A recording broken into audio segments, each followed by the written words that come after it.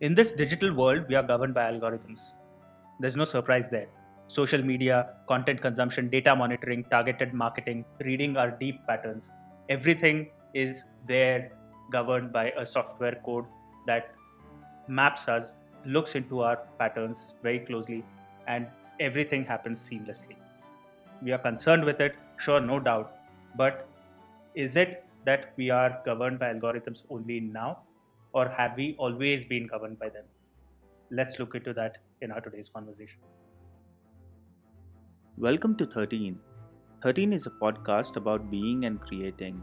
In this podcast, we acknowledge the mundane and celebrate the everyday. Here, we interact, read, and share our experiences with an intent to be and to create. Your hosts for today are Prasanna and myself, Shantesh. Let's get started.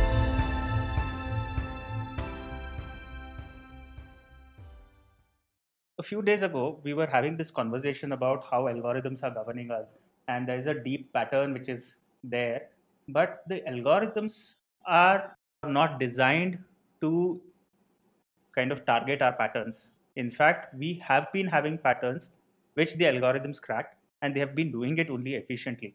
But we have been sort of governed by algorithms because if we look at the meaning of algorithm, it's not a program, it's not a software, it's not a code, but it's essentially if this, then that, nothing else. And so, if the boss is looking at me, then I will work very efficiently or very sincerely, at least appearing to be sincere. All these are nothing but governed by algorithms.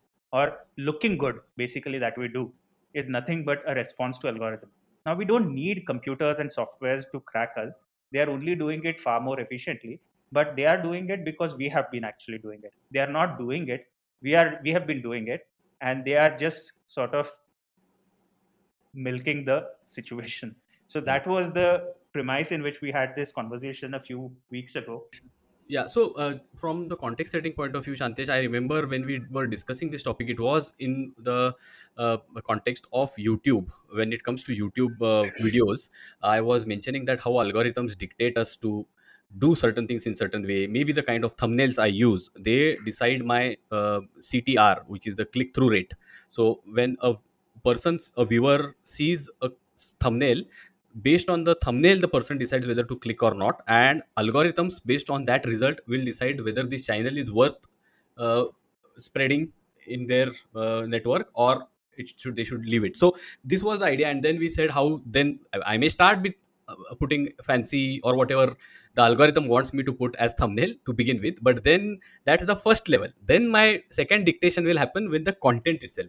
Then after a few days I will realize the content which actually algorithms want me to put has to be a song, or has to be a dance, or has to be a fancy tune, something like that. So like Kacha Badam or something was there, no, in between on Instagram songs. So I am I now going to get into that level just to meet the algorithm's requirement? Shall I start dancing on the tunes, or shall I continue doing my thing? And that was a risk. And you had a very valid point and a very powerful observation there, that it's not the algorithms that tell us what we should do. Rather, it has been always there, like the market. Now, just to put the old saying, Jatha Raja Tatha Praja is something which used to be called in the past days, where which is as the king is, so is the public in that town or Rajya.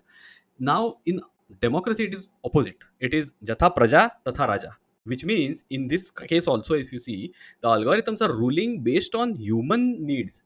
So somewhere we want these things to be there, and that's why the algorithms are being modified in that direction. So that was the conversation which we were having. Hmm. And we also had the conversation about how the algorithm, without the absence of these codes, the algorithms still have existed, which have been governing our actions. Yeah, absolutely. So if you see some of the things, like let's take one example, like Bollywood, for example. Now, who rules the uh, algorithm for Bollywood, for example? So I think in the 80s and the 90s, the kind of movies were there. Was it because the movies were made like that that people had to see it, or was there a demand for such things? Whether it is the David Dhawan movies or the Jitendra Jayaprada songs, so all those things, maybe I don't know, maybe if the public was asking for this, there was a demand, there was a space for that kind of content, and that's why it was getting created. I don't know. So Hmm. this is a very important question, because this is connected to that same point again, because today the algorithms are asking for the clickbait content. That's right. But I'm again looking at our deeper actions because uh, what you are asking is, or what you are looking at is from content creation point of view. Today, the content creation happens on a little device that we carry in our pockets. And so it's far more easier, and anybody and everybody is creating content like we are creating podcast and spamming people's message box every Friday. Correct. It is done very easily. In the 90s, it was perhaps only the privileged who could afford, or somebody who had good funding or a backup could really do that. And there were Having gatekeepers said as that, well. yeah, absolutely. And having said that, they used to be governed by the public, probably. But what I'm looking at is from the public point of view, that we have always been governed by algorithms, and not in the context of content creation or content consumption at all, but in the context of, let's say, how we behave in an academic circle, how we behave in our institutions, how we project ourselves in front of our teachers. Are we submissive? Are we not? Are we becoming sincere? Are we not? Everything is kind of governed by a certain set of rules that we create for ourselves, and we start believing in those rules. Now, whether those rules are real or not is another question. Whether that teacher is expecting that level of obedience or not is another question. Probably the teacher does not even care or wouldn't even notice, but it's a story that we've created. And if this happens, then I will do this. If that happens, then I will do this. Otherwise, I will do this. And so these set of rules that we have kept or created, we start believing in those rules so much so that it becomes a reality. And when it becomes a reality, you start getting obsessed with them. And when you get obsessed with them, you start getting overwhelmed. And when you are overwhelmed, there's an anxiety. And when there is an anxiety, there's also a breakdown. And everything starts kind of going into a spiral from there on. And that's where I'm a little more concerned, where how we have allowed these algorithms, in the absence of even a code or a software or this computer world itself, to govern us. And I really wanted to, I really am looking at touching this aspect. Yeah. So this, I get your point, Shantesh, and that's a very deeper aspect, to be very honest. And I think it has to do with the human consciousness. If you see, when it comes to animals or other insects, if you see for that matter, they go by instincts. So there is the survival instinct, there is the response which is coming out of a reaction, and all those things are happening. When it comes to human beings, in addition to that, in addition to survival instinct and the other human instincts based on their needs and requirements, there is also the consciousness. So on one way, based on my reactions to your facial expressions and your response to my conversation, I will be acting in a subconscious way. But also consciously, I can see myself from a third angle, being sitting here in my chair, you sitting there, and we doing the recording and all the whole setup, because I have that consciousness like all human beings have. So there comes the point of creating some meaning for what we are doing, which is not there in case of any other species. But we want to have some meaning, and that's the source, I would, that's what my understanding is, that that's at the source of building these principles or tenets, or you can say, as maybe in the past also we had discussed this, it is like we are born in this water. So that Mm, discussion between two fish, uncle fish and baby fish, where the uncle fish asks the baby fish that how is the water, and the baby fish says what is water. So mm. that's how it is for us. We are born in these principles or algorithms, as you can say, the rules which are set. So that's one, I think, way of looking at it. I may be wrong, but that's what is coming to Mm. my mind. We are born in this set of algorithms. Rather than that, I would say that we are born in a conducive environment where sets of algorithms can be created very quickly, and we start making them instantaneously. And if we go deeper and deeper, we can start seeing and noticing a pattern within. But essentially, there are three fundamental reasons why we start making them. First is, for anything and everything that happens, we associate a meaning. Yes. Second is that we are always trying to look good. And from looking good, you start behaving in a certain manner. You start creating and recreating your responses in a certain manner. And the third aspect is that when you kind of get used to these rules, and if those rules seem to work, you tend to use them. If they don't, immediately you reject them. But the moment they seem to work, you assume that they are to be true and they are universal. And your rules are different than my rules, but because it worked in your case in the first time, or it did not work, you have decided either to accept it or reject it. And therefore, all our rules start becoming different, but we become slave to them. We are enslaved in a way because we start believing in them so much so that you are kind of then almost on the threshold of becoming an OCD, and we don't realize that uh, gravity of this situation. But all of us, almost all of us, are kind of unknowingly going through this grind in a way. Absolutely. And as we were saying, that one of the point which you mentioned, other than trying to look good or adhere to the policies and the principles which are already set, just so that I can tick mark and be part of the society in a way, or the first part of attaching meaning, that those two are absolutely valid and strong. And the third part which I think you added, but I just want to add more on that, is if you see, right from the time we are born, like take the example of time and date of birth and time of birth. Now that is something which is agreed by all of us, that it is when the baby is comes out of the mother's womb and sees the outer world.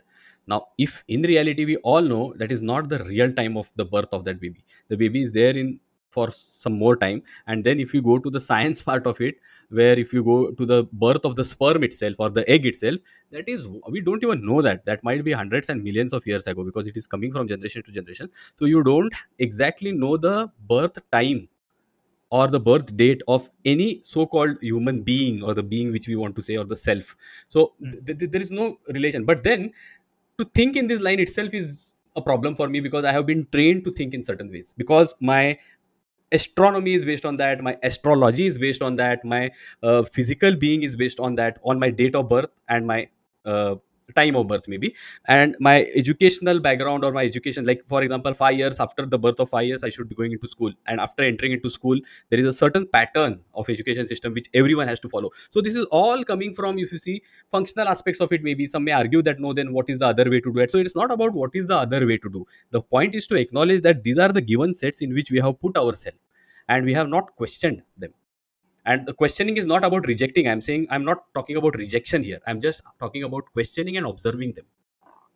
A critical observation. Yes. Yeah, I think somewhere it's we are also trained to become rational. At the same time, we are imbibed with fear so much that you're almost sort of not looking at things the way they are and the way they aren't. Simply, even not even looking at things the way they are and the way they aren't. And we think we are rational, but we are scared to open our eyes and critically look at ourselves at the same time. And that is something which is a concerning matter. And it's easier said than done, but it's a baggage that we are carrying. Like you said, perhaps even, and in a meta sense, I'm talking, but perhaps the baggage that we are carrying is way farther than even when we were born, because it was passed on for generations in a way that, for example, uh, that in a family, the men are supposed to behave in a certain way. As a tradition, it's imbibed, and then all the men start behaving in that manner. Then a little boy is born, and that person is also behaving in a certain manner because it's supposed to be. So the rule was set even before that little boy was born. And therefore, we start sort of collecting and accumulating things that go way beyond our lifespan in a way. And we don't even know where they're coming from. And yet we tend to start getting shaped and molded into that, making it our reality. And so when we are taught to look at things rationally, but also fear is imbibed alongside, then what happens is that you start rationally justifying what has been working for you rather than critically looking at things and observing them, and really kind of closely just observing the way they are and the way they aren't. And Yeah, that creates a bigger gap. absolutely. And then when we talk about the topic of algorithm again, Shanti, so there is a programming which is done for the rules which are set, or the flowchart as we say in the software language, which is created for with these algorithms. So that whole flowchart is again based on certain basic understandings which we have, and that's what is happening for year after year. And that exactly what I was saying, that it all comes from how the society has evolved. There are certain things which have been done in a very different way, and that we have challenged those things, even though they came generation after generation, but we have challenged those things. And there are certain things which are not challenged. In fact, the moment you try to challenge those things, there will be a lot of you can say reaction to that. Mm. So, to summarize this conversation, We started with the idea that the algorithms have been governing us, and way before even computer programs and the coding and everything came into picture.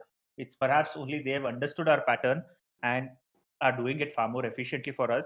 But it's not that the algorithms are governing us. We are getting ourselves governed by the algorithms. And therefore, it's that we are getting ourselves used by a system, by a code, by a program, or by the set of rules that we have created and we've made our reality. And so, looking at this, if we just create a little distance and observe ourselves in a from a third person perspective and see how our actions are, we could probably get a glimpse into how much we are kind of controlled. And while I say that, I'm aware of even the way it's easy for me to say it's when I'm in the mode of getting used. I'm also aware that I'm being used, and still, a lot of times I can't do anything about it. And then that's why it's easier to say, but extremely sort of difficult. And so, perhaps the simple way to kind of get out of it is simply being observant. Just critical observation is really necessary, and that's a vital skill which is being missed into our system somewhere. So the reason why we find it difficult, Shantesh, or even to reach that level of observation, forget about coming to any conclusion and taking any actions. We don't even want to get into that. Just to stay at this level of observation, also, why we don't want to do is it because it makes us uncomfortable. It is difficult for us. It is a kind of awkwardness which is there in us, which doesn't allow us to be in that state for a long time. And that is why, if you see, every time we are in that questioning stage and we start trying to observe, that makes us uncomfortable, and then we want to jump to the next available symbol, book, religion, whatever you give me, image. I Because that will give me some logic, because there is a story with that image, there is a story with that book, and that story gives me peace, at least for now, even if it is real or unreal. Even it might act like a morphine to put me in a kind of dhund mein dalna, Hmm. but I am okay with that because I am at least at ease with that thought. So that's the Hmm. reason why we don't want to be in that uncomfortable stage of questioning and observing. But why should we go into this uncomfortable stage? If you look at this one fundamental question, one might argue that what is the real necessity? The real necessity is that the problems that we are facing, or the issues and the differences of opinions that are always cropping up, and to the extent that brutal violence is happening because of this in this world, is because we are unwilling to put ourselves into this uncomfortable situation and question. Because then I start believing my rules are the real rules. You believe that your rules are real rules, therefore my rules must not be real. And then you start imposing your rules onto me, and when I don't, you get upset.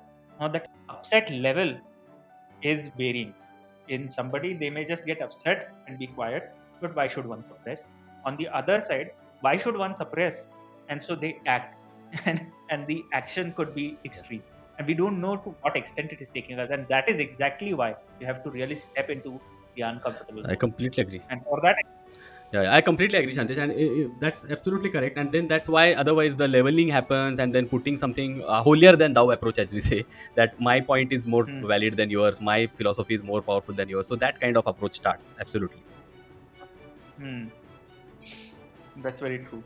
Any final thought? No, I think it's a good space to be in this observation. It is uncomfortable for some time for sure, but then in the long run, it gives one a complete clarity. It frees us from the various constraints and bonds and ties which we have done ourselves based on, as you mentioned very Hmm, well in articulating the 3 points of looking good and creating meaning.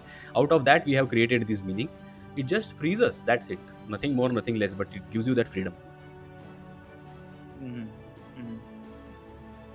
And it reminds me of Rumi's quote, with which we will complete our today's conversation, is that out beyond the ideas of wrongdoing and right doing, there is a field. I will meet you there. Rumi says that. And I think we will complete our conversations and leave you to ponder with these thoughts. Thank you for listening.